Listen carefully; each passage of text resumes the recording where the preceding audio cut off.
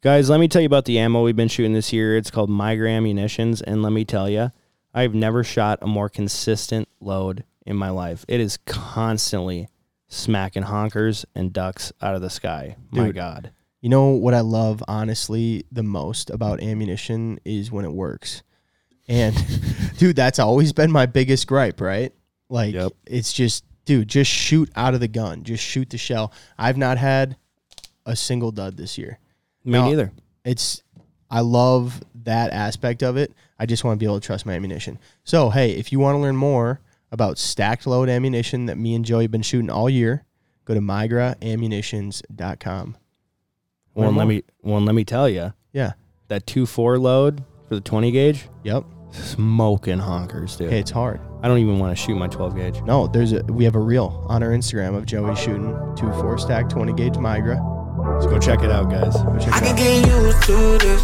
Sorry I moved too quick. Chasing at the blue, no counterfeit. Catch me on a wild like Donovan. I ain't no thug, but I move like Spider. Looking for a light, not for a nighter. You had a little flame, then you stole my lighter. Coming back, now your shit won't light up. Whoa, whoa. What's it gonna take for you to ride on my skateboard? Invest in me like I'm making. Bienvenidos a Los Mismos Flores Podcast. I am your host, Joey Basayo. And to my left, I have Cal Ness. And in front of me, we have Logan Pepster from CamoRetro.com. Logan, welcome, man.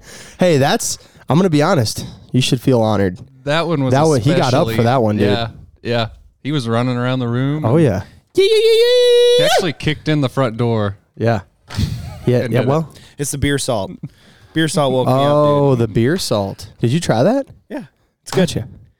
Yeah, I looked at it last night and I was like, what the Yeah, no, last time I had it was at Wii Fest, like 10 years ago.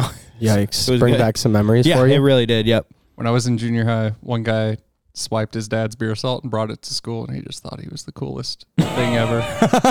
He was walking around like, you want some beer salt? Yeah. He had a little thing of beer salt with him in his front left pocket. Yeah. Had to. That's a badass kid right there. Oh, my God. It's so almost as badass as the kid who would put Sharpie on his arm and say that it was a real tattoo. Yeah. And almost the kid that would turn on the lighter and say, hey, I bet I can hold it over the flame longer than you. I always had respect for the kid with the Sharpie because that guy had to get up every day and draw the same thing on his fucking arm. I mean, think about the commitment, you know? At that age, you're like, fuck, man. You think by like day 40, he's like, God, I shouldn't have done this. What about henna tattoos? Yeah. What about him? Did y'all ever get a henna tattoo? No. I've never gotten one, but like I've seen a lot of people get them. I'm not an Indian bride, so no, I have not gotten a henna. You have, though. You never vacationed at the Gulf of Mexico. No, I did. Then I did. I got a thing for us teens to do. You had to be 14 to get a henna tattoo. Really? Yeah. They have an age limit in Mexico? There's no chance minimum. That's real. No, I'm not talking about Mexico. I'm talking about Destin. Oh, in Florida. Oh, see, I was talking about Mexico. Yeah. Yeah. Oh, you said Gulf of Mexico thinking Florida. Yeah. He thinking Mexico. Mm-hmm. I have seen a lot of people get them in Mexico, and there's no age limit there. There's no age limit for real tattoos, is there? In Mexico? Yeah. No. Yeah. I don't think so. So there might be one like on paper somewhere, but it's not followed. I don't think there's a lot of age limits on mostly anything in Mexico. No, and that brings me to a great story. Please do tell. So I'm 4 years old in Cancun with my family, and my dad was drinking mudslides right by the pool. And for everyone listening, that's an alcoholic drink. And so I took a sip of my dad's drink without him seeing, and he goes, hey, you can't be drinking that. He's like, you can go to the poolside bar and get a Shirley Temple. I was like, cool. So I go there, and I start acting weird a couple hours later, and my dad's all inclusive? Yeah. Yeah. And my dad's like, let me taste that. And I had like 3 Shirley Temples. Yeah. He tastes it and he goes, oh my God, there's fucking vodka in this. So I'm just fucking torched at 4 years old, apparently. And I won a push-up contest near the pool. Torched. 4 years old. Can he do it again, folks? Can he do it again? Uno, dos, tres, cuatro. Did you win? What did you win? I won like more Shirley Temples. Yeah, more Shirley. No, another one from mi amigo. It was like an alligator head, like a taxidermied alligator head. That's kind of sick. It's pretty cool. Dude, I remember being in Mexico when I was like 16, and we would go up and just like order alcoholic drinks. Well, my mom went up there the first time with us, and she obviously told the guy that we couldn't drink alcohol. And we were up there ordering, and, you'd order like your, I don't know, Kahlua, whatever, something or other. Yeah, daiquiri. Something. Yeah. And this guy, like, he was so funny, this bartender. He would, like, peer out and, like, look around to see if he could see my mom. Okay, I give you one. So funny. It's hilarious. I just imagine Joey doing the push-up contest and having, like the fruity cocktail down here, and just every time he's coming down on the push-up, the straw just getting another sip. Oh my God. I love Mexico. People are my favorite. Yeah, they get 4-year-olds just the best. Drunk. Yeah, that's great. That's wild, man. Hey, you're very underage. Here you go. Yeah. That's wild. And I just like up there by myself. I was like, can I have a Showy Tempo? He's like, sure. He had a hard time with ours. Yeah. Just gassed it up. No, I didn't. Just Showy? Gassed it up. Showy Tempo? Showy Tempo? Literally. I'm going south of the border for the first time next month. I'm excited about it. We'll see about that. You going to duck hunt down there or it's what? happening. No, I'm going to a friend's 30th birthday party in Colombia. Nice. Oh, my God. Yeah. That's crazy. I've heard Colombia is amazing. He's going to Cartagena. Ooh. That place. Yeah. Nice. The itinerary is prepared. I just have to buy a plane ticket and get there, and everything's paid. That's pretty sure cocaine capital of the world. I'm pretty sure. 100%. Pretty sure her dad was with the cartel at one point. Gotcha. Some affiliation per se. Confirm nor deny. Right. Yeah. Cool. That's who's making your itinerary? The cartel? Mm-hmm. Well, we have security. We have like... Yeah. No, they have to. Alyssa went to Cartagena for her honeymoon. Oh my God. Yeah, there's like... I'm pretty sure. We were told everything's taken care of, but you might tip the security guards. Lit. Yeah. Dope, dude. Well, that'll be a good time. Anyway, we're down here in Arkansas. We're talking like it's off season. Yeah, we are. Right? We're down here in Arkansas at Logan's little duck club down here. It's not little. And it has just been a fucking blast, dude. I've had so much fun the last 2 days and finally shot some mallards in the timber today. That felt amazing. And then we did this walk through Jurassic Park. And what are they called? Palmettos? Palmettos. Yeah. They fix your prostate. Yeah, apparently. Allegedly. You think that'll go through my waders and fix me? You think that actually works? I don't know. There's no proof that it works, right? Y'all were the ones talking about it, you and Lester. No, Lester brought it up. Lester. I mean, he's a dentist. He would know, right? I don't know if that's in Arkansas. That's all the qualification you need. I mean, he cuts my hair. He fixes my teeth. Dentist fills a lot of roles. Does most of your medical work. You can drop off your truck for an oil change. He's like takes care of. He's like the township shaman or what? Yeah, basically. You just go see him, whatever. The big bayou here is named after him. Really? Yeah. Lester's Bayou? Bodark, Lester Sites, 3rd, DDS, Biometa. Wow. Interesting. That's crazy. That's a lot of names. A lot. Yeah, so many words You'll just probably said. see a sign on your... You'll definitely see a sign on your way out if you're going I-30 that points to it. Dude. But he was a Game and Fish commissioner, so that's... Oh, that's right. I gotcha. Yeah. When you leave the commission, they name something after you. But no. Cool. That's just great. And this is, where I grew up duck hunting. And this is what duck hunting is to me. I mean, this is a pretty good place to grow up. Pretty good. Not bad. Not bad at all, man. Bad. And it sounded like you guys really had a great start to your year. Great start. So we caught that cold front. We had the coldest opening week that we've had in 7 years. How cold was it? 20s. Because today it was 62 right now. Oh, I don't even know. Yeah, 60s. it's like 62. Yeah. Yeah, but it was in the 20s, and we got a big push. I will say though, those ducks, the mallards were pretty skittish right from the get, which we never have. And I think it was just birds that came down immediately that already had the pressure from, because the opening weekend in Oklahoma was 2 weekends before. So those were the most skittish first birds that we've ever gotten. But I mean, we had a ton of them and had a great time. Yeah. But this year is the best year we've had in like 10 How many years. ducks you shoot this year? Out of our cabin, air quotes. Yeah. Which would be, 2-3 groups hunting a day. Let's say during the week too. People hunt Monday through Friday. Week, yeah. So 2.5 groups hunting a day per average. Over 1,200. Holy shit. Yeah. That is a lot of ducks to not be like a guide counting other people's birds, you know? Yeah. I mean, I hear a lot of guides be like, yeah, we shot 2,000 birds this year. And it's like a guide, you know, a business that has 3 or 4 groups going out every day. Lots of mallards this year. Lots of greenheads, like disproportionately more greenheads. What do you usually shoot a lot of greenheads? A lot of mallards generally. Yeah, but yeah. Like I just More of a have mixed a group bag of typically. 10 mallards come in, 8 of them are greenheads. Wow. Yeah. Yeah, that's crazy. You guys shoot gadwall in the timber. Oh yeah. Yeah. Absolutely. Truly, that kind of like threw me off. I mean, honestly, like when I picture timber, just not being from timber hunting, you know, place, I guess I don't really picture shooting fucking gadwall in the timber. Yeah. Well, never seen palmettos.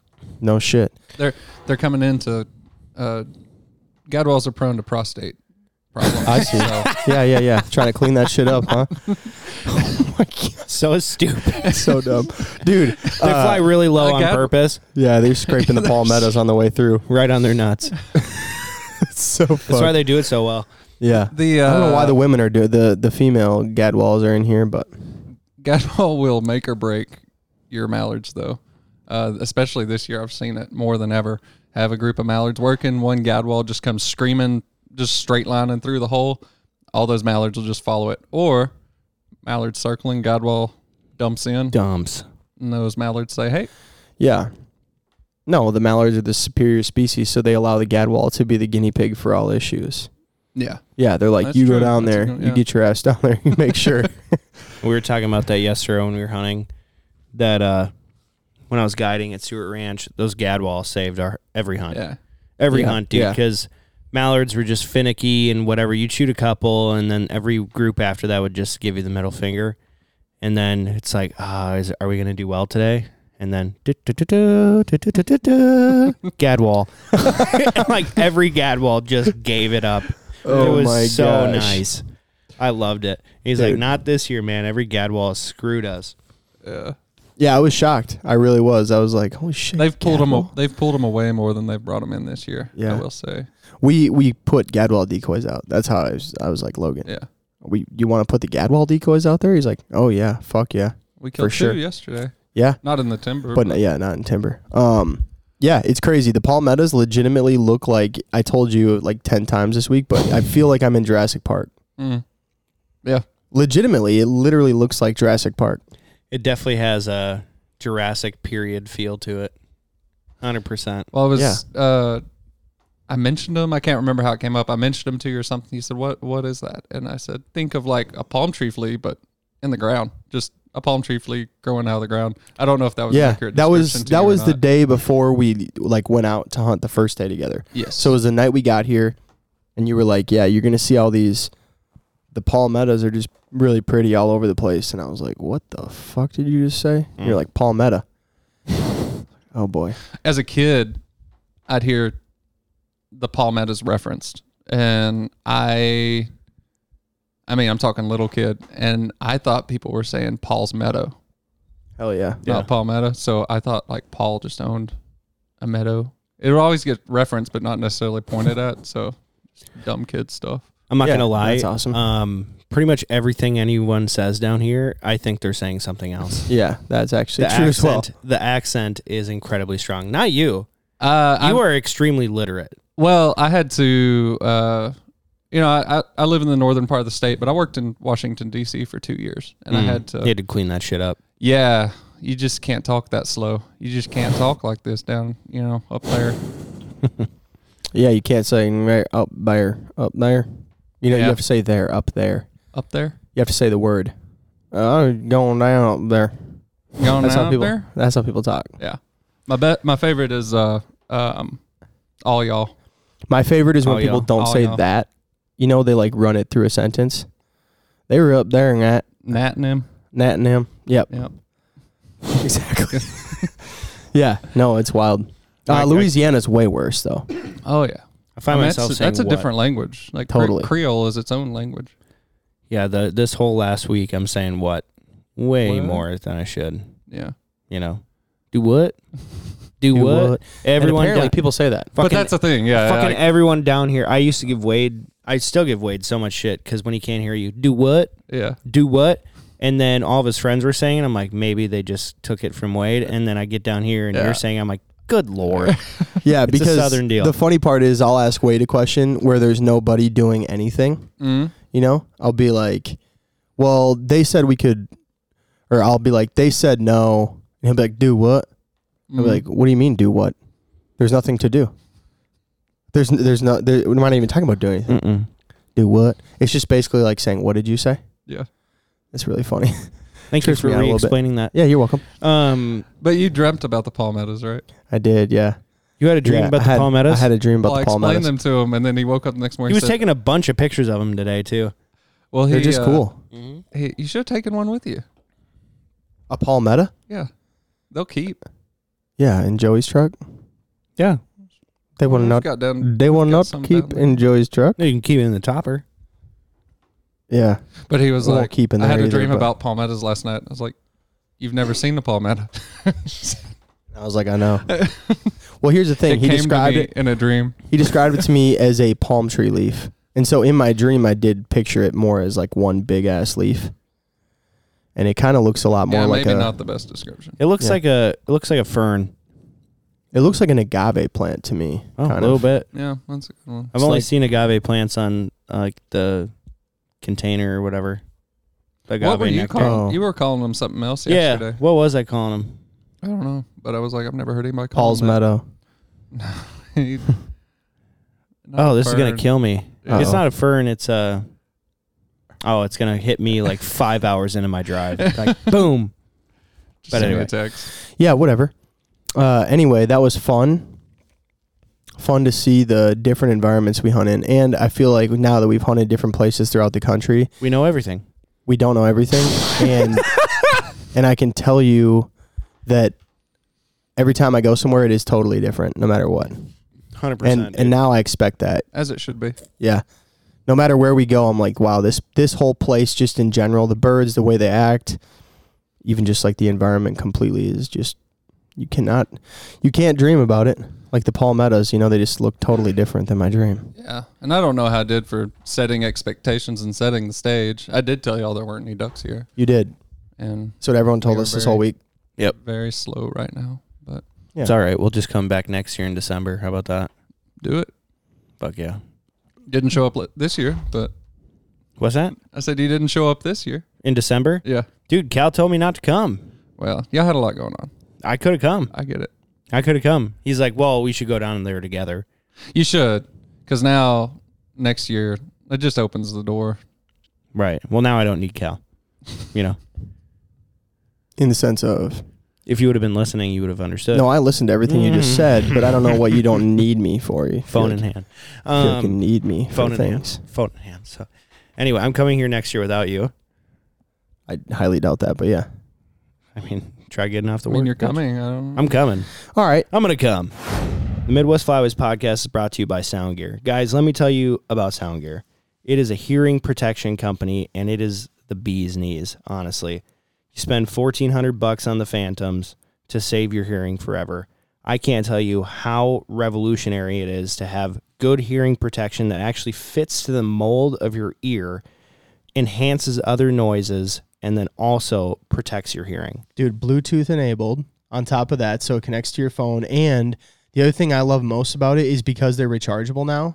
You know that the black case, the black case that you get with it, it's a device that charges them even when it's not plugged in. Yeah. So like you plug it in and it charges the case and your sound gear, just like AirPods. Mm-hmm. So then when you go somewhere on a trip or whatever, you're out in the field and you've hunted for 8 hours and you need to charge up, just put them in the case. That's seriously like life-changing for me. Yep. Not having to swap the batteries. And my most asked question about sound gear too is, how does it sound like when you're calling? And my answer every single time is, if you're an experienced caller, you already know what your calling sounds like. The first time you go out and call, it's going to sound a little weird to you. But after that, your muscle memory kicks in. You don't even have to worry about it. Yeah, well, and you kind of learn. Like, you can easily just, like, take one out and hear how you sound and be like, okay, so, like, I know what it sounds like in this ear. Like, that sounds fine then. You just like you said, you just get adjusted to it. Right. No, it didn't sound, if anything, it just sounded a little bit muffled. But even then, the only reason why it sounds muffled is because it's a higher decibel. So the sound gears are actually saving your ear. Yeah. Like your hearing. Exactly. All right, so go to soundgear.com today to get a pair of custom fit Phantoms. Because you had a bang up December, didn't you? Yes. It was hella birds. Ridiculous. Temps dropped down to 9, and it got real silly after that. Yeah. Not like now where it's 60 to 70 degrees in January, which makes no sense.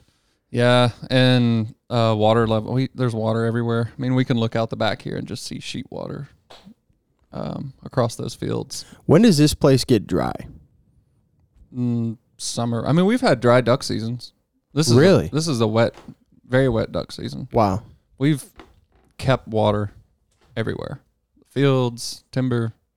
There's a lot of water and not a lot of hunters, which means the birds are just sitting up. That's part of why we don't have birds. But They're not getting pushed around? Mm-mm. No. And the river's just right there, too. I mean, they hang out on the river, too. So, like, what Cal was asking is, when will all this dry up? How long will it take? Months. I was going to say, because that's a lot of fucking water out there. Do you guys keep some water at this club the whole year, no matter what? The lakes. So, like, where we drove by, where you were like, there's big bass caught out of there, you guys keep water there the whole year, right? Mm-hmm. Yeah. Yep. So you can just fish that all year? Yep. Yeah, that's cool. Can you use that to flood the woods? Mm-hmm. Huh.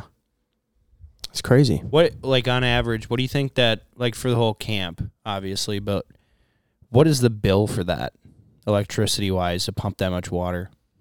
I don't know. You have no idea. Not cheap. Thousands. For sure, thousands. Yeah. I mean, I would just based off what I know about our dues farm. Or your farm. Well, okay. I mean, and I'm not a member at the big club. That's very important to point out. My uncles were and are founding members and family friends. There's several multi-generation members here. Right. And 16 members. I'm not a member of the big club, Moccasin, but my dad, my uncle, and a family friend, and we bought a spot across the road, 200 acres that's flooded timber. How did that feel when you guys did that? Good. Real good? Real good. Real good. Yeah, to like have a play in the game, you know. But like we've done this week, you play it by ear, and you hunt choose with family best. and friends, and we hunted that spot Saturday morning, and I was hoping we get more, the birds around us in the fields would get more pressure, and that just didn't happen. So that's probably what it would have taken to drive more birds to us. Yeah. Well, dude, I got to be honest. So you're the owner and founder of Camo Retro, right? Mm-hmm. So you buy consignment and you have people sell their own shit on your website of like vintage camo, new camo, everything. But like I knew you were a hunter, but I didn't realize like you were this kind of a hunter. Like you've been hunting here. You haven't gone home in how many months?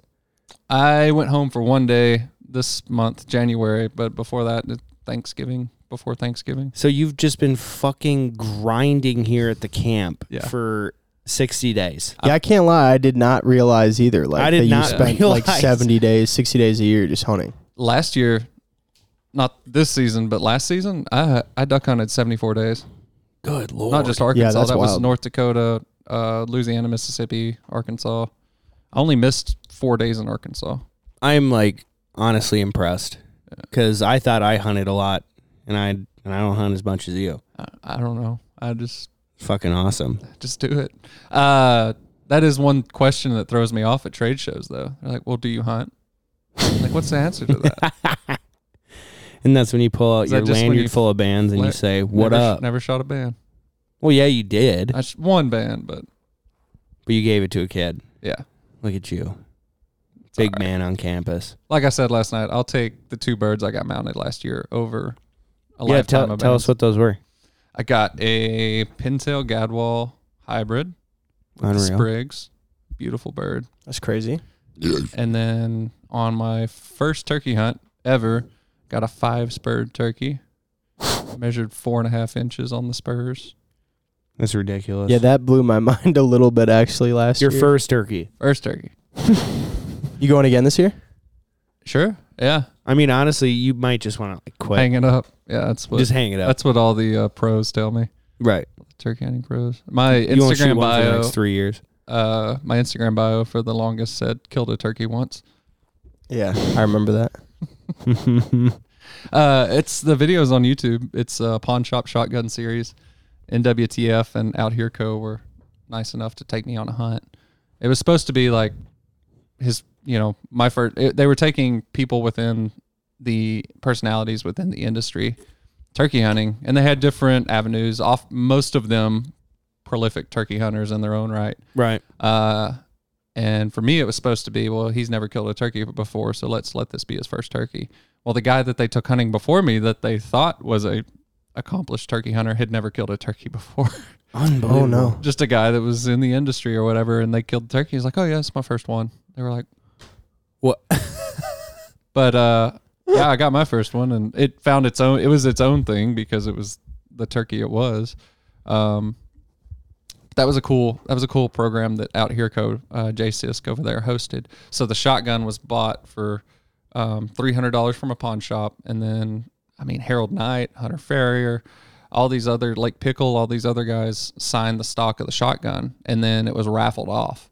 So it was a fundraiser for NWTF for conservation for turkeys, and were those signatures worth something, or because I don't know a single name? Harold Knight, yeah, for sure. Night and Hail. Oh, no shit. Yeah. Wow. Cool. So that's a big deal. Hunter, the Spring Legion author guy and good guy, but I'm not real into the turkey world, so right. I don't want to misrepresent anybody else on that list. But too late. Logan Webster is not synonymous with turkey hunting, so I just put my initials, LJW. There you go. They can just guess. Yeah, I guess. Yeah. John is your middle? James. Yeah. That's so cool. Yeah. Nice. It's actually a pretty sweet idea. Yeah. I think. You could apply it to the duck hunting world real easily. Might have to do that, Cal. I got a pretty good idea for that. We'll have to talk about it. We'll talk about it. But those are my birds. Very proud of them. The hybrid, too. I'd never mounted anything in my life, and well, you got to mount that. I told myself when I get a hybrid duck, I'll mount it. And last year, nice. Last year. Even in a place like this, you wouldn't want to. Well, it's a shit. Well, you don't want to just like cover the walls in ducks, obviously, but I feel like a little bit taller of a ceiling, just hanging from the ceiling, maybe. I'm probably gonna move. My mounts are in Fayetteville at the house up there, but yeah, probably gonna move them down here. You have to, dude. Yeah, you're at duck camp. Yeah, I was shocked that you didn't have any at the Camo Retro store shop. That room's too dusty. Really? Mm-hmm. They're still doing construction on the other suits, but yeah. Too much dust goes through there. I clean that dust off of. I like dust the clothes and stuff, or I'll put when I know they're doing construction or stuff in the next room. I put that. What's that stuff that painters like plastic use? poly? Yeah, I put painters that plastic, over all poly? the inventory and on the art. That's That's so wild. That would piss me off. What? That would piss me off to put up poly. Yeah, poly. Yeah, yeah. I don't know. I'm just part of it. Well, dude. Well, everyone for the podcast, we stopped in at the Camo Retro outlet store, and that was badass. It was so cool. Now, was it a little messed up that the door says caution radiation? And I legitimately stopped for a second. I'm like, oh no, we're gonna get sick. Joey's such a dad now. Yeah, Joey's so funny. We pulled up. He's like, it says radiation on the door. It's like, I don't know, man. Dude, it's Arkansas. Anything's fucking possible. I'm sure there's no radiation in there anymore. It's fine. Yeah, they used to test core samples in there. Right. Concrete core samples. Well, I asked Rayleigh, and I'm like, hey, what's up with the sign? She's like, well, no, it's not a big deal. They used to test concrete. And I was like, oh, okay. She's like, if anyone's getting sick in here, it's me. Well before Logan, because I'm in here the most. Yeah. He hasn't been here more than 12 hours in the last 2 months. And I was like, what? And that's when we were talking about how long you've been gone hunting. Well, I'm about to be living out of that room, getting ready for NWTF. So you are going to be at NWTF? Yeah, I've got a booth. Nice. What are you going to be? What are you planning on selling there? Got a bunch of turkey huge shit. spring collection. Nice. Yeah, vintage, mossy oak, Some tree green bark, leaf.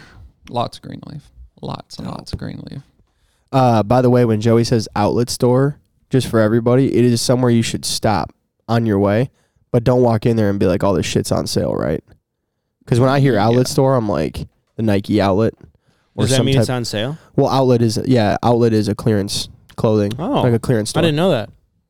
I had no idea. I thought that was just like the area, like the type of building it's in. No. Yeah, It's like surplus. No, yeah, outlet is usually like surplus, or like Nike couldn't sell 1 million pairs of sneakers, so they have 10,000. Or they had a defect stores. in something like that. A run. So there's no defects and there's no sales. Shit is full price. It's dope. Yeah. But yeah, you can go on camoretro.com to book your appointment. It is appointment only shopping. Yeah. We don't hold hours. Yeah. Because it is used mainly for storage and for shipping. And But you did have a nice fridge of staging. beer and pinball machines and Big Buck Hunter. Yep. So if you come shop for an hour, your deposit pays for the hour. you have a deposit. Yeah. So when you No make your shit. appointment, you pay $60 for you and up to 9 people. And you get to play the pinball, do the Big Buck Hunter. There's beer in the fridge, Midwest Flyways TV on, playing. And you got the darts, but you get to shop. And whatever you buy, your deposit goes towards your purchase. So as long as you spend $60 worth of stuff or buy $60 worth of stuff, then you don't pay any extra. you don't pay anything. Right. That's just to pay for the time. No of- shit. Well, yeah, That's kind of because he's genius, not dude. necessarily there, and so then it's like more of an experience. Like you get to come hang out. I saw when we were talking to the guys next door, they were saying that they had a bachelor party come. Yeah. Yeah, so that's cool. Oh, you met the guys at EO Space? Matt? No, they were just talking. I mean, one of them was talking about his buddy had a bachelor party coming up. Oh, that's they were right. gonna do it. You're talking about here, not at Yeah. Fayetteville. Yeah, that'd be cool. Yeah, that's cool, man. Get a lot of fraternity guys from Yeah, the local college, University of Arkansas. that's pretty sweet. Woo pig. I like the idea. Boo pig. It is a cool idea. Yeah. Logan, who'd you learn the most from in terms of hunting? I think I know the answer, but I want to just hear you like talk through it and explain it. And, Man, I'd say my dad. yeah. And that conversation is multifaceted, but just showing what it takes the hard work it takes to maintain the ability to have a schedule that allows you to hunt as much as you want to. Yeah. That's a big part of it. My dad was, went to a 4-year college and got out of it and found his passion for hunting largely at college, hunting with people like Rod Haydell, who we got to join on a hunt. I was going to talk to you about that in a second, but continue. Okay.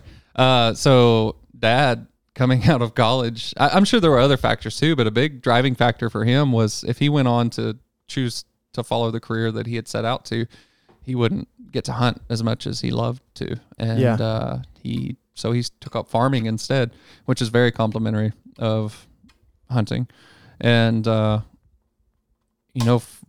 that's something that always stuck with me is, wow, Dad made a decision that early in life that he loved hunting so much that he's going to model his career around it. And I've done that in some ways too with Camo Retro. Yeah. Did that influence you? Yeah, with Camo Retro for sure. Well, Dad and others, y'all got to meet Lester and Randy. Yeah. I mean, the stories they have to tell is what influenced Camo Retro, because it started as a blog, and you can go back to the first episode that we did to hear more about how Camo Retro got started. I won't drone on about that, but it was originally a blog just telling the stories that people's favorite gear had to tell. So my dad's favorite jacket, my uncle's favorite hat, just kind of diving down the rabbit hole of the stories that they had to tell through their gear. You hear the same old stories, but I'd challenge you with a mentor of yours. Ask them about that jacket they always wear. Ask them about that hat they always wear, and say, "Hey, where'd you get that? Like, how long have you had it?" And it just opens up these conversations. Totally, dude. That you've never heard before. I guarantee you've never heard before, and that really fascinated me. So that was the original Camo Retro blog, was just telling the stories, and that was for me as much as anybody else. But then people just wanted to buy the stuff, and I shifted to a marketplace platform, and I'm getting back to that storytelling aspect more and more. You're a pretty good storyteller. Sometimes it takes an hour, yeah, but it's a really good story, Right. That's a really interesting answer, actually. We've never had an answer like that. My dad influenced me by teaching me how to center my life around hunting.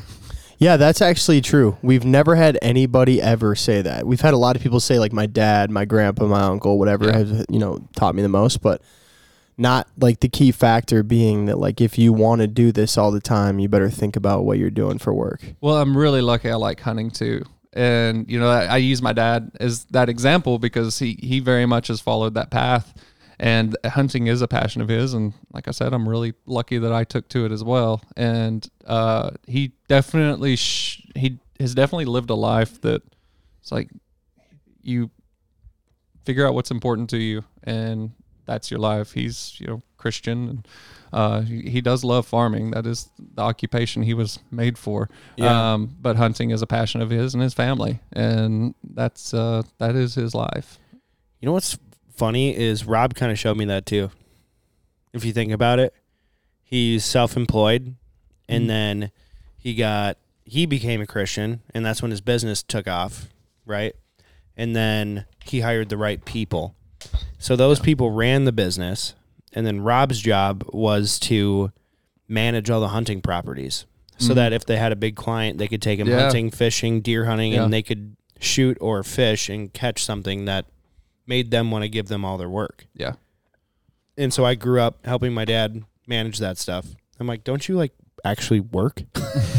He's like, this is work. This is work, yeah. It was hard work, dude. Managing those duck properties and deer properties and pheasant properties. It's a lot of hard work. And he was just gone all the time in a different part of the state, manicuring and breeding and doing all that stuff for the properties, like salt licks all the time for deer and certain trees planted and putting corn in between 2 rows of cedar trees, perfect for pheasant hunting. Just incredible shit like that. Stuff. Yeah. I mean, farming and land management, whether you're doing wildlife management or not, you're just constantly fixing stuff. There's always something that needs fixed. Well, always. So here's a real question. Your dad, when he's fixing stuff, is he really pissed off? He's not happy. Well, there's always something to fix. So to say that he's always pissed off would just, you'd be saying he's always pissed off. But I'll say this. It's different when he's fixing something that he broke versus something that of course I broke. Of course. It's a much more dramatic display of emotion. Different level of intensity. Yeah. Dude, fucking my dad, him and I are building a boulder wall at my cabin, and it was 2020. I'm like, Dad, I'm broke as shit. Yeah. There's no work. It's the beginning of spring, and I'm transitioning for what I'm doing for work now. He's like, well, I really need to build a boulder wall, so you need to come out and operate the backhoe. I was like, okay. So I go out there, figure it out in 20 minutes how to operate this thing and whatever. And he's like, there's this fucking woodchuck all over the place, and it's constantly pissing me off. So have a 17 in your cabin. If you see him, shoot him. Yeah. I'm like, cool. And him and I are having a smoke break because that's when I was smoking cigs. So he brings me out coffee, and we're smoking a cig together, and we're staying 10 feet away from each other because it's COVID.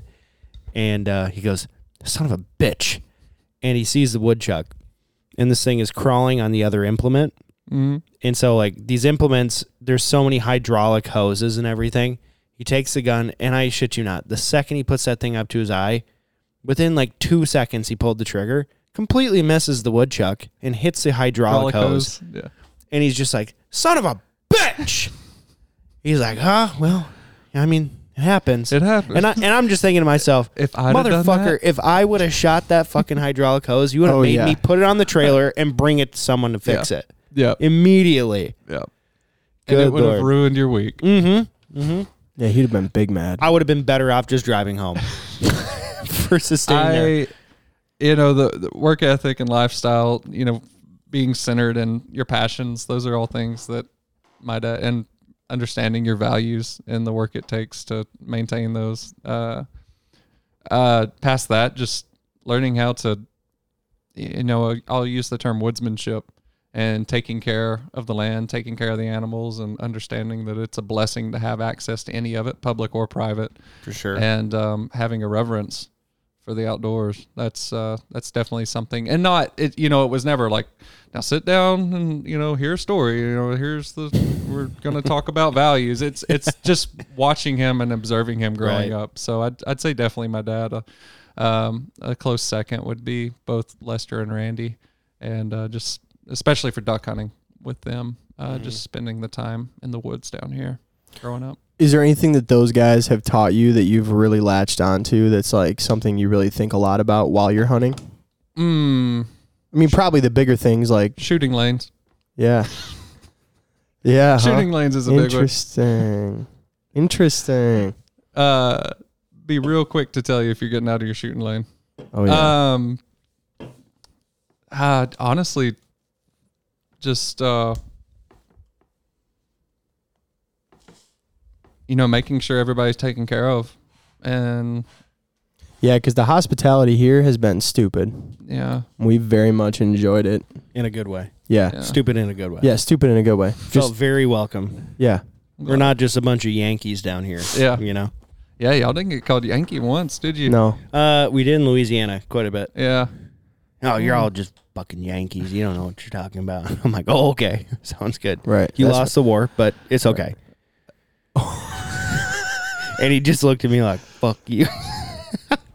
It's awesome. Am I not allowed to say that or what? No, okay. Sounds good. I was, I don't know. Pleasantly surprised isn't the right term, but I mean. You just fucking Yankee. Well, you got the lucky duck the wrong direction, so I'm just not sure. Not sure how the Yankee in me has me fucked up on that, but cool. At least I know how wind work. Yeah. It's true. We do know how wind work. For sure. I love how you said that. At least I know how wind work. That's exactly how someone would say it. Oh my God. Dude, it's wild. I'll tell you this, what's weird too is in like Minnesota that you go through a lot of like towns that are much more like like 50,000, 30,000, 40,000 person towns, and you'll have like 30 minutes whatever in between those, 15 to 30 minutes in between them. Here, dude, you can go 2-3 hours on a road and not see a town that's got more than like 3,000 or 4,000 people in it maybe. Yeah. And it's insane. You better get gas when you can. No, that's what we noticed. Oh, we did notice. Yeah, don't worry. In Louisiana, we stopped at 4 diesel places and nope. Oh, we're out. Yeah. What do you mean that wasn't Louisiana. That was Arkansas. That was Arkansas? That was Fayetteville. It's like, hey, that was Fayetteville. It's like, why does no one here have diesel off of a major highway? Yeah, every like 2 stores we went into, the guy was like, no, we're out. Like, what do you mean you're out? How are you out of diesel? Don't people have diesel trucks down here? Like, people love trucks in the South. Oh, yeah. Well, that was also... What the fuck? We got a lot of snow and stuff. Yeah. And Fayetteville in particular has those mountains, and anything off the interstate especially was no way going to have... They were going to be lower out of gas and diesel because the tanker trucks can't make it to them. We're just not prepared for those roads, for that kind of condition here. Yeah, I guess I didn't think about the snowstorm. Just blew my mind. Hey guys, thanks for listening to the Midwest Flyways podcast. I just want to tell you guys about a tool that Joey and I use constantly that can make your hunt way more successful. It's the onX Hunt app, and Joey and I both have an elite membership, and I promise you it's worth every penny. Joey, what's your favorite thing about onX? Dude, there's like 100 things, but easily the most practical uses are the tracking app. So I know how I walk through those cattails and how to get back. So I can find that exact path that I made getting in there because it was an ass getting in there. It makes it so much easier on the way back out. But then also the wind app. Yeah, it's dude. really nice. It's so much easier than trying to go to a wind app separately and find out what the actual wind calendar looks like for a certain spot you want to hunt. I think that's for sure. That's the thing that I look at on the app and I'm like, wow, this is just smart. This is just an easy thing to use on the app. Other thing I really like too is the radius. You can like set a radius marker on your point. Did you know that? Yeah, so you can like right by the wind calendar, you can like click set a radius area, and then you can pull out or expand to like 500 yards. So then you can like check how far you are from a house or a road or anything like that. Nice. Yeah, so then you can have that on the same waypoint. So when you like zoom in, it shows you like a 550 yard radius around you or something. I've always just used the drop point deal. Yeah, that works too. That works really good too. But yeah, no, check out Onyx Hunt, guys. You can get 20% off your membership with MWF20. So go to Onyx Hunt. The code for the app is also on our website. So go to MidwestFlyways.com. Our code on there for the discount is on there as well. Appreciate you guys. Dude, I can't believe you just like so haphazardly invite us down here. You're like, yeah, just come on down, whatever. And then our first day hunting, we're hunting with Rod Haydell of Haydell Game Calls. I was a little like stupefied, like, holy shit, I've been blowing your duck call since I was a kid, 2 years old. And I was like trying not to fanboy out a little bit. Yeah. I'm like, dude, I've been blowing your duck calls since I was a kid. And he was so nice, man. Yeah. So cool, down to earth. And I was really trying to listen to him call and like watch when he would call. So here's the really interesting thing about Midwest Flyways and traveling a lot for hunting is hunting is different everywhere, right? So I'm sure you notice in North Dakota when you go up there, it's totally different than it is down here. Absolutely. But that's what I'm used to is up there where ducks are a little bit dumber and you just throw a bunch of robos in a field, you're going to kill them. Hide yourself well and you're good. Down here, especially when I was guiding at Stewart Ranch, he's like, you don't have to do all that. I'm like, what do you mean? He's like, they're way smarter here. I'm like, okay. So I just watched him. He couldn't call like super well, but he just knew when to call the birds down here. And I'm like, oh, okay. And so I really wanted to see how Rod was doing it. And it was pretty similar to when I would do it, wait till they get to a certain point, then you hit them. So him and I would actually call on top of each other. Yeah. And so I was like, okay, so I'm doing it the same way that someone who's way older than me and has been doing this way longer and way better than me. Yeah. At the same time. So it's kind of like a nice little reassurance, like, okay, I do know a little bit of what I'm talking about, but it was fucking surreal as shit to duck hunt with Rod and hear that DR85 blow the way that it should blow. Just be able to talk to him and hang out and kind of pick his brain a little bit. Super personable and very approachable. I grew up hunting with him. I will say this year I got to hunt with him more because we've got that new property and we just have the freedom to invite him a little bit more. I will say with Rod's calling, and especially after shadowing, I'll say, so much this year. I wish we could have heard him call more, which I guess I wish we had more birds. Birds were finicky. Yeah, birds are finicky. They are, them birds is edumacated, as I hear down here. When Do they what? make it edumacated. He didn't even think twice. He just immediately said it again. The Rod's calling is so deliberate. Like succinct, deliberate, no excess, just talking to the birds and watching him make those birds react. And I've talked to him some about this year working on my calling. What do I need to be doing different? When no birds are flying, I'll say, hey, here's how I normally call. These are just my habits and stuff. And he's like, you need to your start and stop needs to be a lot more on point. You can't let the notes bleed together. Don't let it drone on and all that stuff. And I'm not a good caller by any means, proficient at best, but talking to the birds in the timber like we have down here, I've taken that to heart and just kind of less is more, just with the lonesome hen and then just not making a whole song and dance out of it. Here's a really interesting thing. So like when we hunted with Rod, I was very interested to see about like when he would call and how he would use his call. One thing I really watched him do a lot actually is he would wait. So when we saw birds, he would wait to see if you were going to call, if me or you were going to call first. Really? Yep. He does that so too. He would wait with other callers. Yeah. If somebody else wants to call, he'll let them call. Yeah, because he had his call in his hand and he would be watching birds and he'd pick his call up and then he'd peek around a tree and look at you to see if your call was up to your mouth. And if it was, then he would wait. He wouldn't call. And then if you weren't like gonna blow a call because you'd have it in your hand, but it wouldn't be that close to you, then he would blow. Yeah. Yeah. So I was watching him pretty much while we were hunting, just figuring out because we'd be watching birds, and people wouldn't be calling or whatever, and I'd kind of peek over to look at him to see what his, how long he would wait, what his thought process was, all that. And I'd see him like slowly picking up his call, and then he would peek right around his tree and look to see if me or you were going to call. Yeah.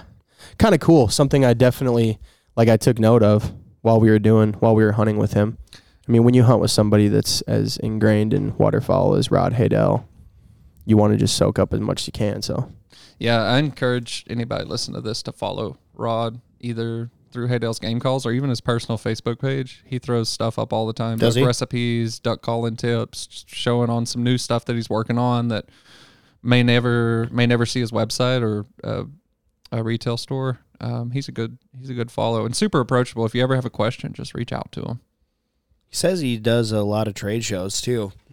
He does. He doesn't come up north. No. Yeah.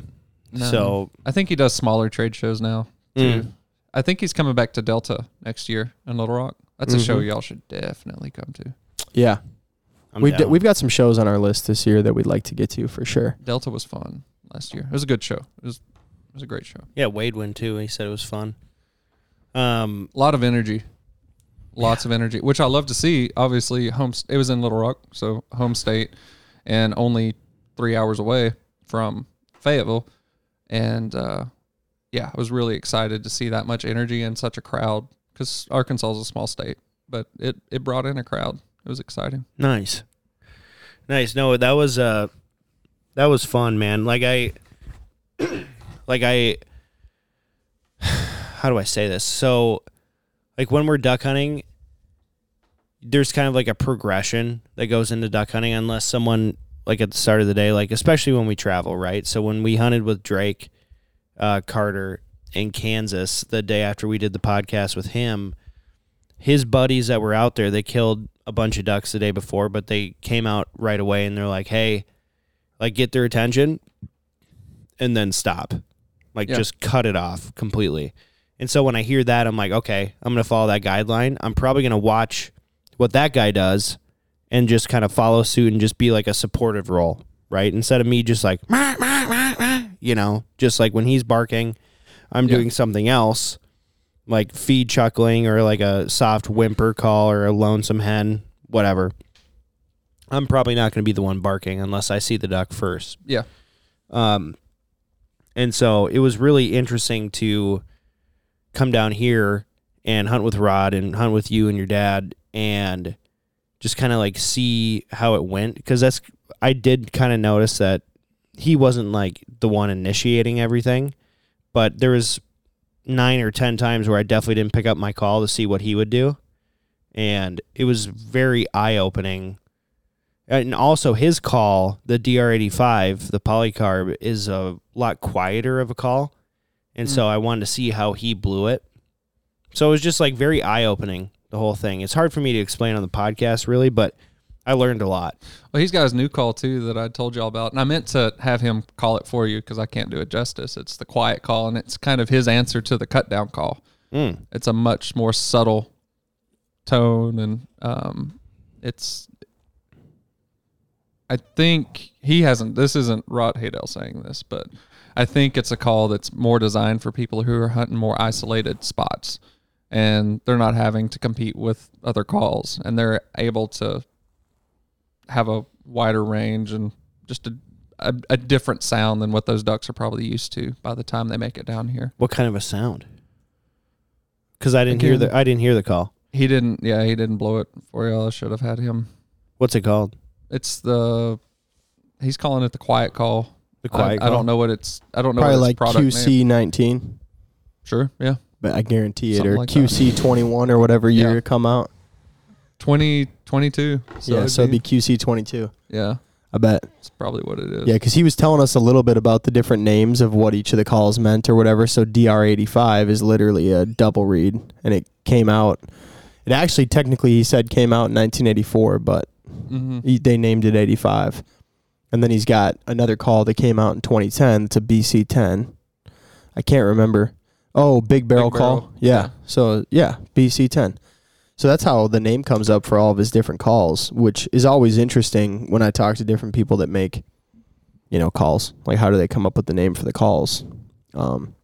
which that's a good one for Scott. I should ask Scott more about why he calls stuff like the reflex or the rush or the EX3. Yeah, the thought process. Yeah, like what is, because, most of those guys are pretty deliberate with it, with what they come up with. But, so considering how many days a year you hunt, Logan.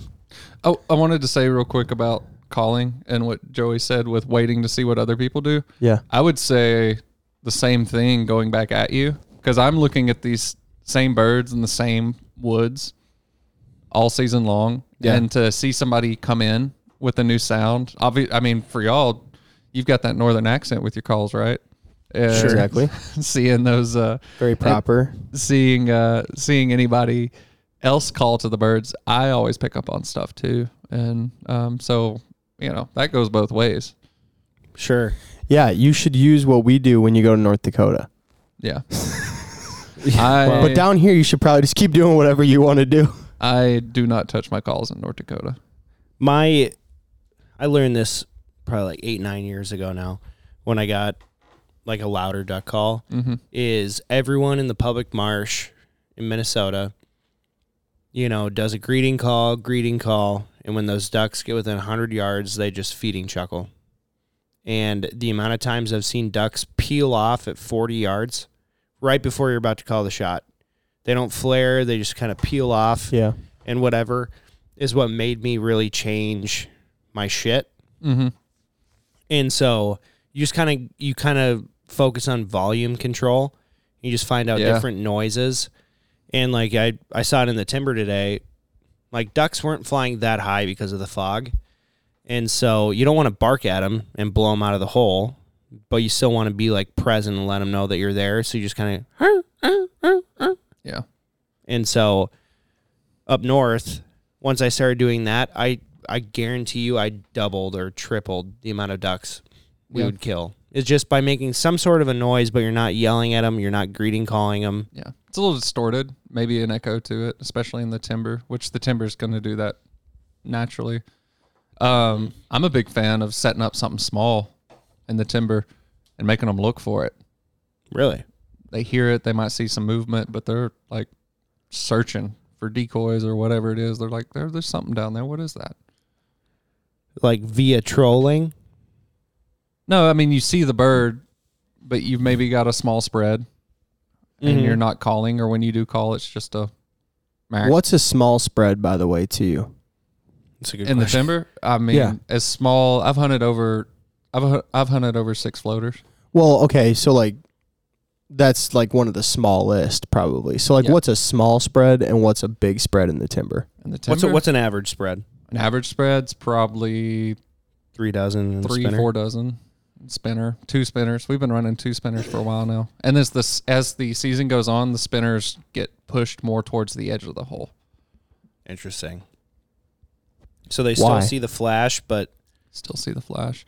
They're seeing the flash, but not necessarily the stationary bird or whatever. And it's still kind of that looking for them kind of philosophy where they know something's happening down there, but coming to get a closer look, because we end up doing a lot more pass shooting in late season. You only run them Mojo flock of flickers?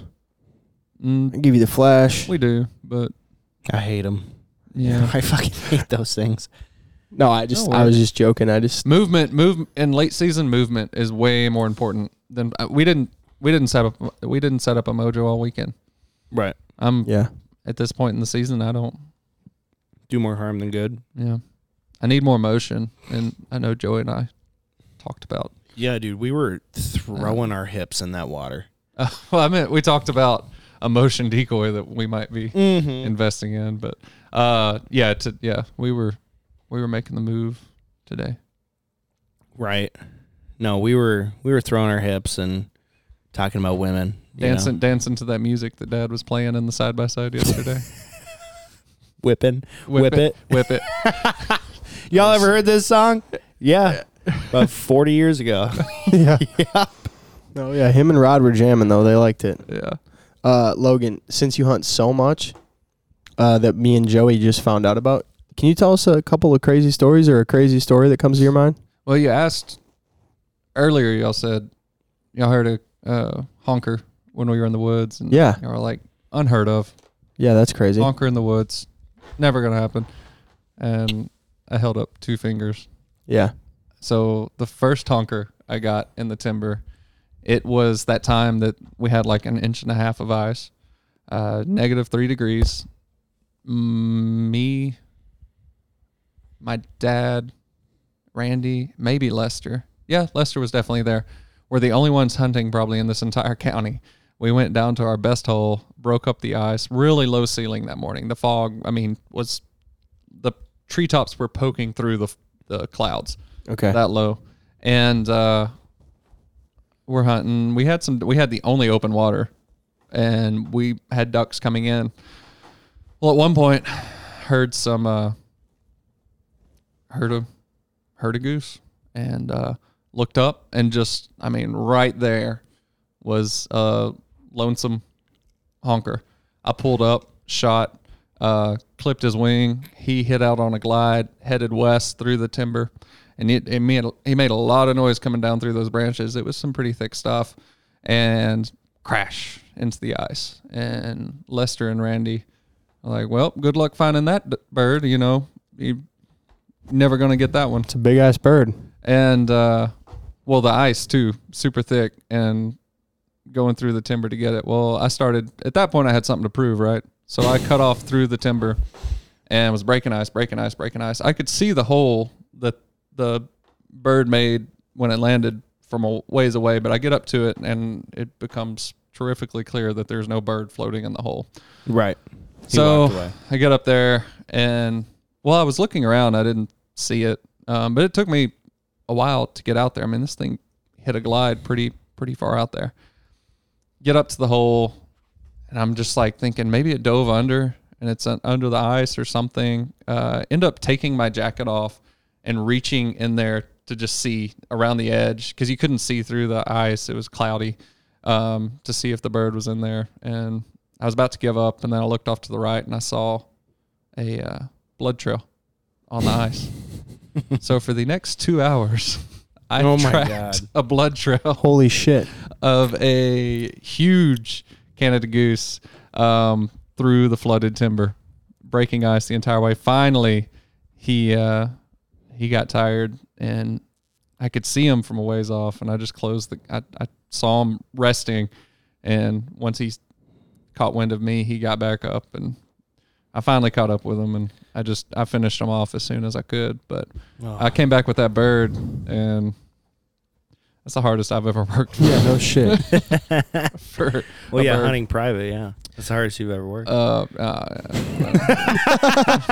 Great. Here we go. But yeah. Do you hunt ducks or not really? Blood track. Oh, so, yeah. Do you hunt? Blood tracking honker on the ice. To prove my mentors wrong was that was big a deal. Fun one. That was a big. So deal. They had left the hole by this time, or they're still there waiting for you? No, they were still there. They could hear me like walking all over for 3 hours. Yeah, breaking ice for the entire morning. But when I got back, it was time to go. And I'd hear them start up the boat every now and then to run it around the hole to break up the ice. Oh my gosh. Yeah, I'll show y'all. That was a big honker. But and then the second one. Second one, it was just last year, shooting 20 gauge. And I haven't taken shots at geese in the timber in a while because the chances of hitting them is pretty low, and I don't want to just go around maiming birds. But right. Last year, I started shooting a 20 gauge and had a low flyer come over, and it's like, normally I wouldn't shoot, and I was like, I want to shoot a honker in the timber with a 20 gauge. Pulled up, 2 shots. First one was a little behind. Second one, caught him right in the head. Folded, came down. Holy shit. That's crazy, man. I honestly, we heard a goose this morning. That's what brought all this up. And you and Joey both were kind of looking up at it or trying to find it. And I was like, honker in the timber? I don't think so. Unheard and then of. Logan's like, I've done that twice. Well, dude, actually, that lake we were talking about earlier that gets flooded, I also right place, right time too. Neither of those cases did I do anything to bring that goose in, to be abundantly just clear. so happened. You're just right there. Right. You have to hunt a lot to do that. Yeah. Yeah.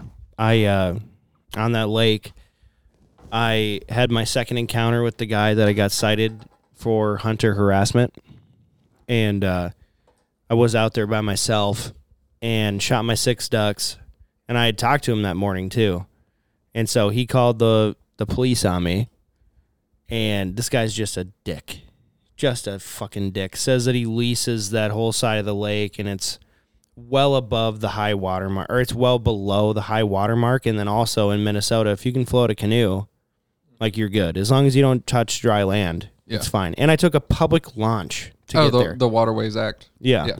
Federal Waterways Act. And any hunter should familiarize, or fisherman, familiarize yourself with that. Right. And so he comes out there threatening to call the cops. I was like, do it. Fuck you. And this is the first time I met him. He threatened me. He threatened my life. And I was like, no. And so I cited him for hunter harassment. And he had to call me and apologize because the game warden does not like him. Yeah. And whatever. So second time, get the cops calling me again. And I shot a limited ducks. It's just a total mixed bag: widgeon, mallard, a gadwall, and a couple teal. And I'm just about to pack up. I'm so heated after that guy came out and talked to me. I'm just like, oh, fuck this shit, you know. And Trevor Ludke, who owns Legends Outfitters with Joe Heinz, was actually hunting the field on the other side. So there's a bunch of geese. Yeah. And I was like deep in this timber spot. I had like 9 goose floaters out or something. And so whatever didn't come into him came into me. And I just vividly remember these geese just dumping shit into this timber to come in there. And I just whacked my 3 geese. And so the cop met me like halfway getting back to the launch. He's like, no, you're good. You're good, man. He's like, I just have to come out here and, you know, I have to respond to the call. Yeah. And I was like, do you mind doing me a favor? He's like, sure. I was like, can you take a picture for me? And so like, I have 3 geese and 6 ducks hanging on a log in the timber. Yeah. Then I have that picture. And like the fucking cop took the picture for me. I was just like, absolutely. Yeah. It was so awesome. Did he walk through the water to get to you? No, he was on shore. Okay. He was on shore, and then I gave him a ride back to the boat launch. So he didn't have to get his boots wet again. Both cops in that spot, they both got their boots wet, and they were pissed. They were thrilled. They were pissed, dude. And I was like, I'll give you a ride back. He's like, all right. You have an extra life jacket? I was like, yep. Did not. Yeah, it's in the boat. It's in the boat. Yeah. Yeah. You're good. You're good.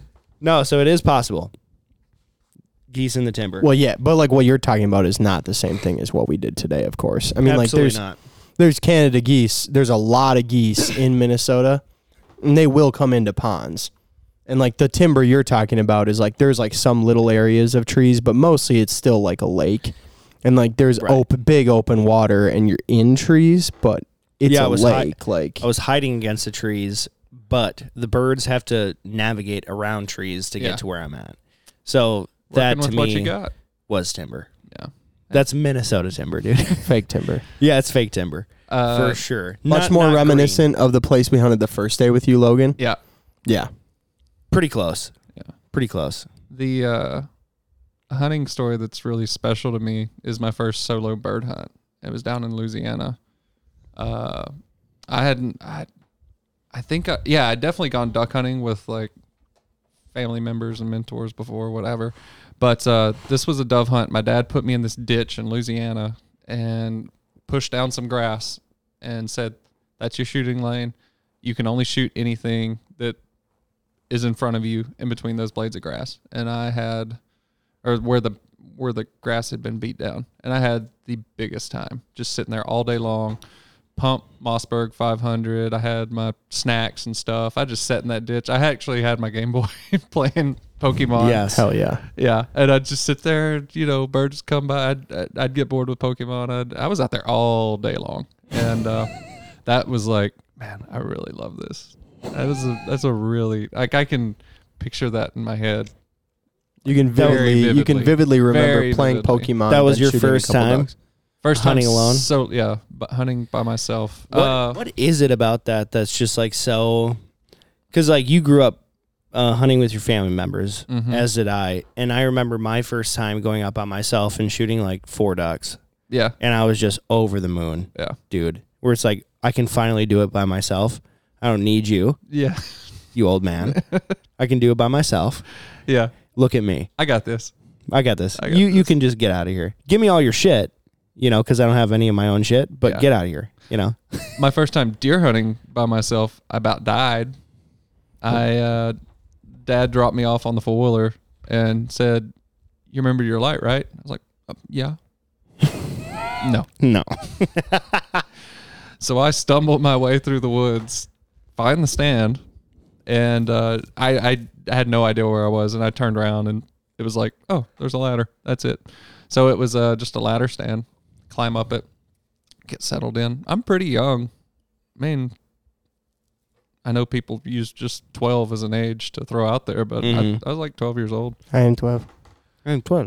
Yeah, I was 12. And it's that impediment. The best part is you have no idea what we're talking about.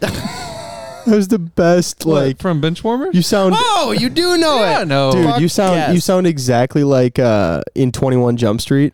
I'm Jeff. My name is Jeff. I'm not going to get into the conversation that Joey had yesterday because it's wildly inappropriate. But me and my experience with the Spanish language is good, marred at best. Marred. So you're in the stand. I'm in the stand. And you are 12. I am 12. And, I'm keeping my cool, but it's waking up with the woods.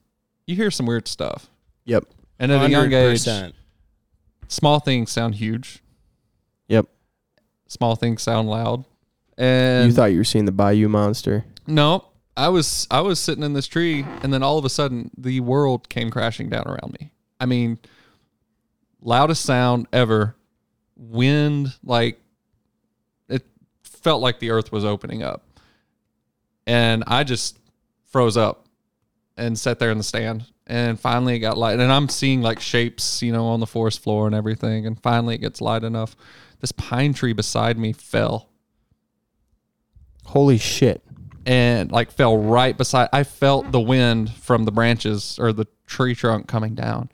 And yeah. That's fucking crazy. How close to you?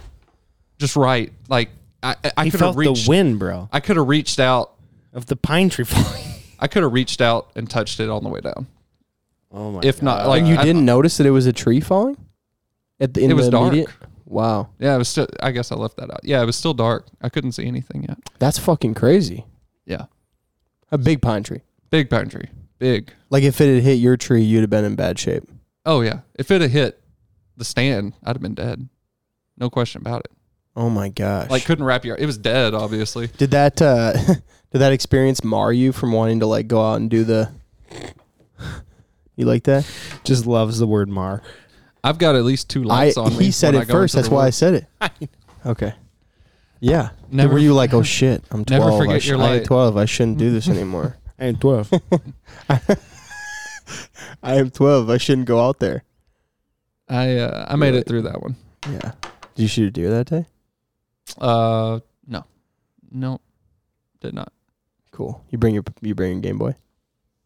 I don't remember. No, because at that, I don't think I had a Game Boy that the back screen lit up at that point. Dude, that was so key when they came out with that. Yeah, it was a game changer. Game Boy SP. Hey guys, thanks for listening to the Midwest Flyways podcast. Be sure to leave us a review or a rating on Apple and Spotify, and go to MidwestFlyways.com/shop for all your latest Midwest Flyways merchandise. Yeah. I vividly remember my first deer hunt without my dad right next to me, and we were on our property, and he's like, I'm going to go in this stand, you're going to go in this stand. I was like, okay. And so he walks me to my stand, and I go, where's the stand? He goes, it's right here. I was like, that's a hole in the ground. He goes, yeah, I dug it yesterday. I go, going Viet Cong on these. Dude, I was going guerrilla straight warfare. foxhole on these bastards.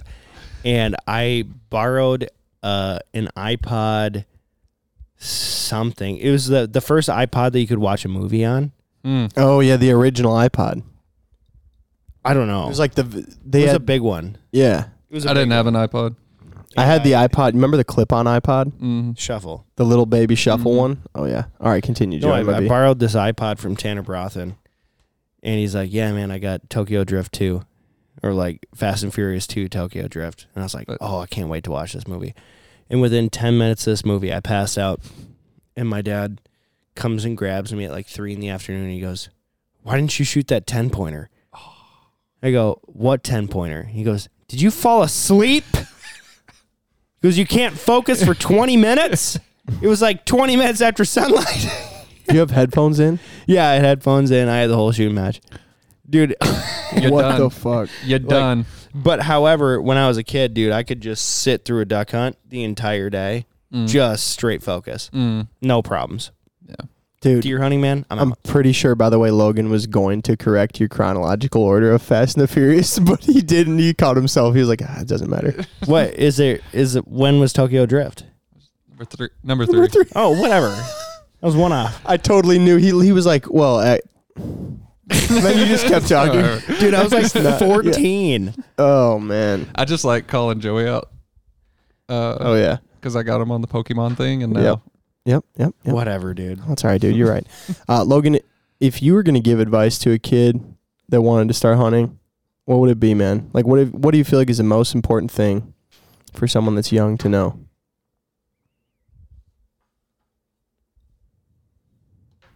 We're still here, by the way, in case anyone's wondering. We can. You're going to cut out. I'm kidding. We'll edit all this out. Most important thing. Because it's like you can only give one piece of advice. There's a lot you want to give. I would say to any new hunter, understand what it means to other people, where they're at in their journey hunting, whether they have a newfound passion or long-standing passion. Have conversations with the people around you, whoever that may be. And I realize not everybody grows up with mentors like I've had, and I'm really lucky to have those mentors. Definitely. But just having conversations about it and understanding different people's point of view, and there's no wrong answers. I mean, everybody has their own way of doing things, but and try not to get sucked into any polarization in hunting. I do this, they do that, they don't know what they're talking about. No, it should be a conversation, not an argument. And whether you're talking about gear, whether you're talking about the methodology, the way you do what you do, or even just where you hunt, just have more conversations and discussions and less arguments. And I think for new hunters, it's really important to start those conversations with the people in your life that do hunt. And like I said, not everybody's lucky enough to grow up with mentors in the woods, right? Like many of us have, and I'm forever thankful for that. That would be my advice, is to reach out to people and start a discussion and understand that there's no stupid questions. Yeah. Because you would rather find out from a conversation with somebody that you can trust, as opposed to finding out the hard way on your own. And some things you are going to find out the hard way and on your own. And that's okay too. You'll never forget those. But that would be my advice. It's a great piece of advice. It is. I would say it's actually one most people don't give. Well, I'm going to build off of yours and just say, like, cherish it. Oh. Dude, like... Yeah. Like, I've realized so much more after I stopped hunting with my dad, how much I miss hunting with my dad. Yeah. It's like, yeah, my dad's a dank and kind of an asshole sometimes and has a different way of doing things. But, like, dude, like, the one person I always want to bring on a hunt is my dad. Mm-hmm. Like, I just want him to experience what I'm experiencing. Yeah. Like, every time. So, like, when you get the chance to go with people who know more than you and have been doing it longer, just, like, know what you have. Yeah. And my dad's not dead.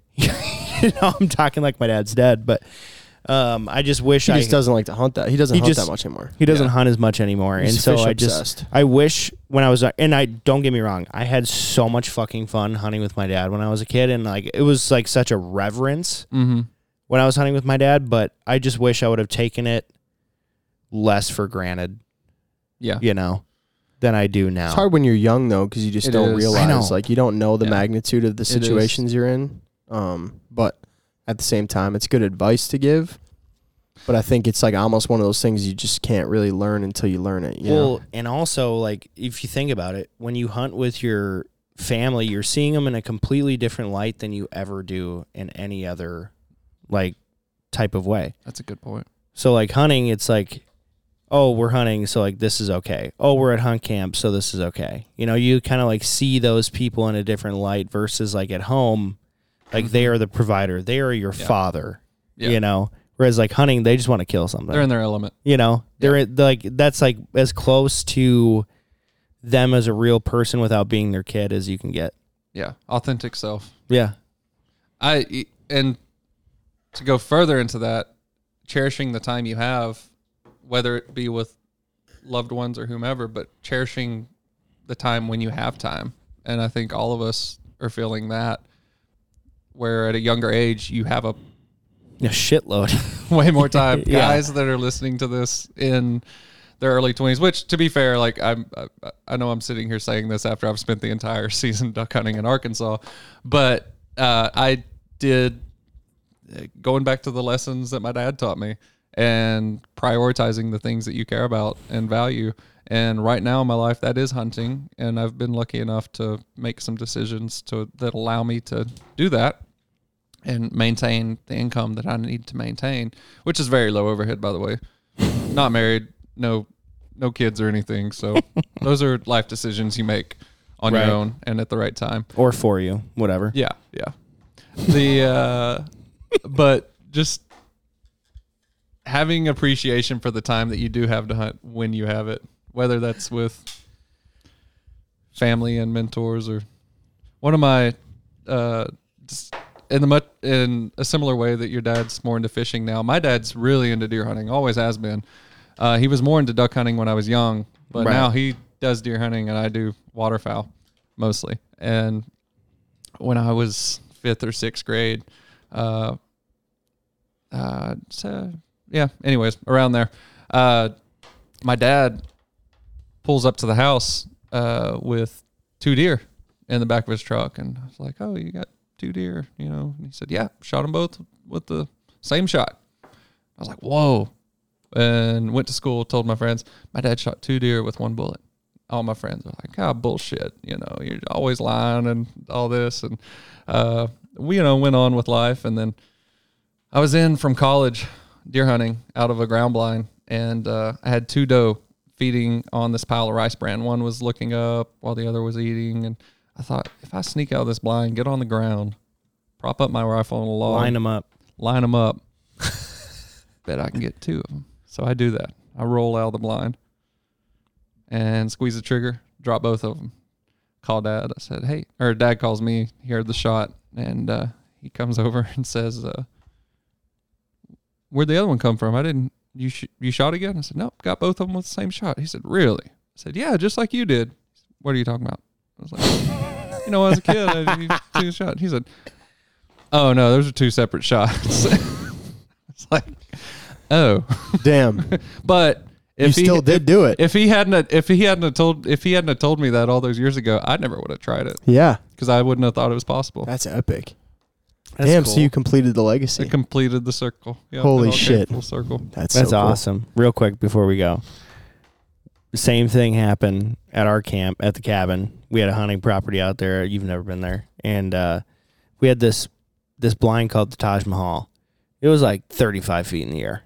It was just like on stilts. Yep. I mean, it was just like the most janky looking deer blind you've ever seen. The only advantage you had. Like a fire tower? Yeah, literally. It was 35 feet in the air. And this guy fell asleep in the blind, woke up, and there was a buck fucking a doe directly underneath the blind. So he takes his arrow and shoots the buck. It was like a nice buck. No. Kills both of them. No. They both fall over. And he said when he was cleaning the deer that the dick was still inside of the doe. Just like, dude, I'm like 8 years old, and I'm like, no. And then my dad told me years later, he's like, that's not true. Yeah, I was going to say, I don't believe this. Did he clean the deer, like, locked up? No, they were not locked up. The buck jumped off the doe and whatever, but he just saw my eyes like, you killed two with one shot? He goes, yep, dick was still inside her. Just like, so fucked up. Yeah. I had a lot of questions. I did, but yeah. No, but he did shoot two with one arrow.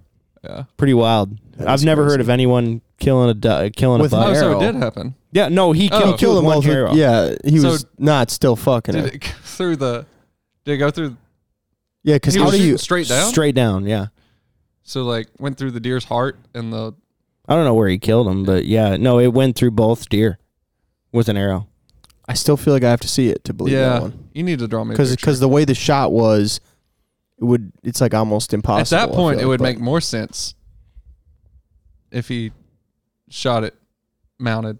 Oh yeah, no, he was having sex with her. Oh, but he said when he was cleaning it that he was still that's inside the part of her. That was, yeah. Oh, okay. Yeah. So probably through the heart of the deer and then the heart of the buck and the lungs. Something like that. Yeah, that's another lesson. I was to you super young young. hunters. Chasing women, you'll get that heart broke. Hell yeah. Unreal. Logan's and on crying. that note, Logan's crying. Actually, it's pretty wild, dude. Dick was still inside. Probably was though. It's bogus. We need to do a brand of cider. Dick cider. Dixon cider. It's fucking genius, bro. Wow. That's the strip in Fayetteville. The strip of bars, Dixon Street. Dixon cider. Yeah. Well, they need to make that. Yeah. Shout out to Miss Deborah at Homegirls for taking care of us. Hell yeah. Dude, that food was so good last night. Dude, if you find Homegirls in, stop in, get a load of baked potato.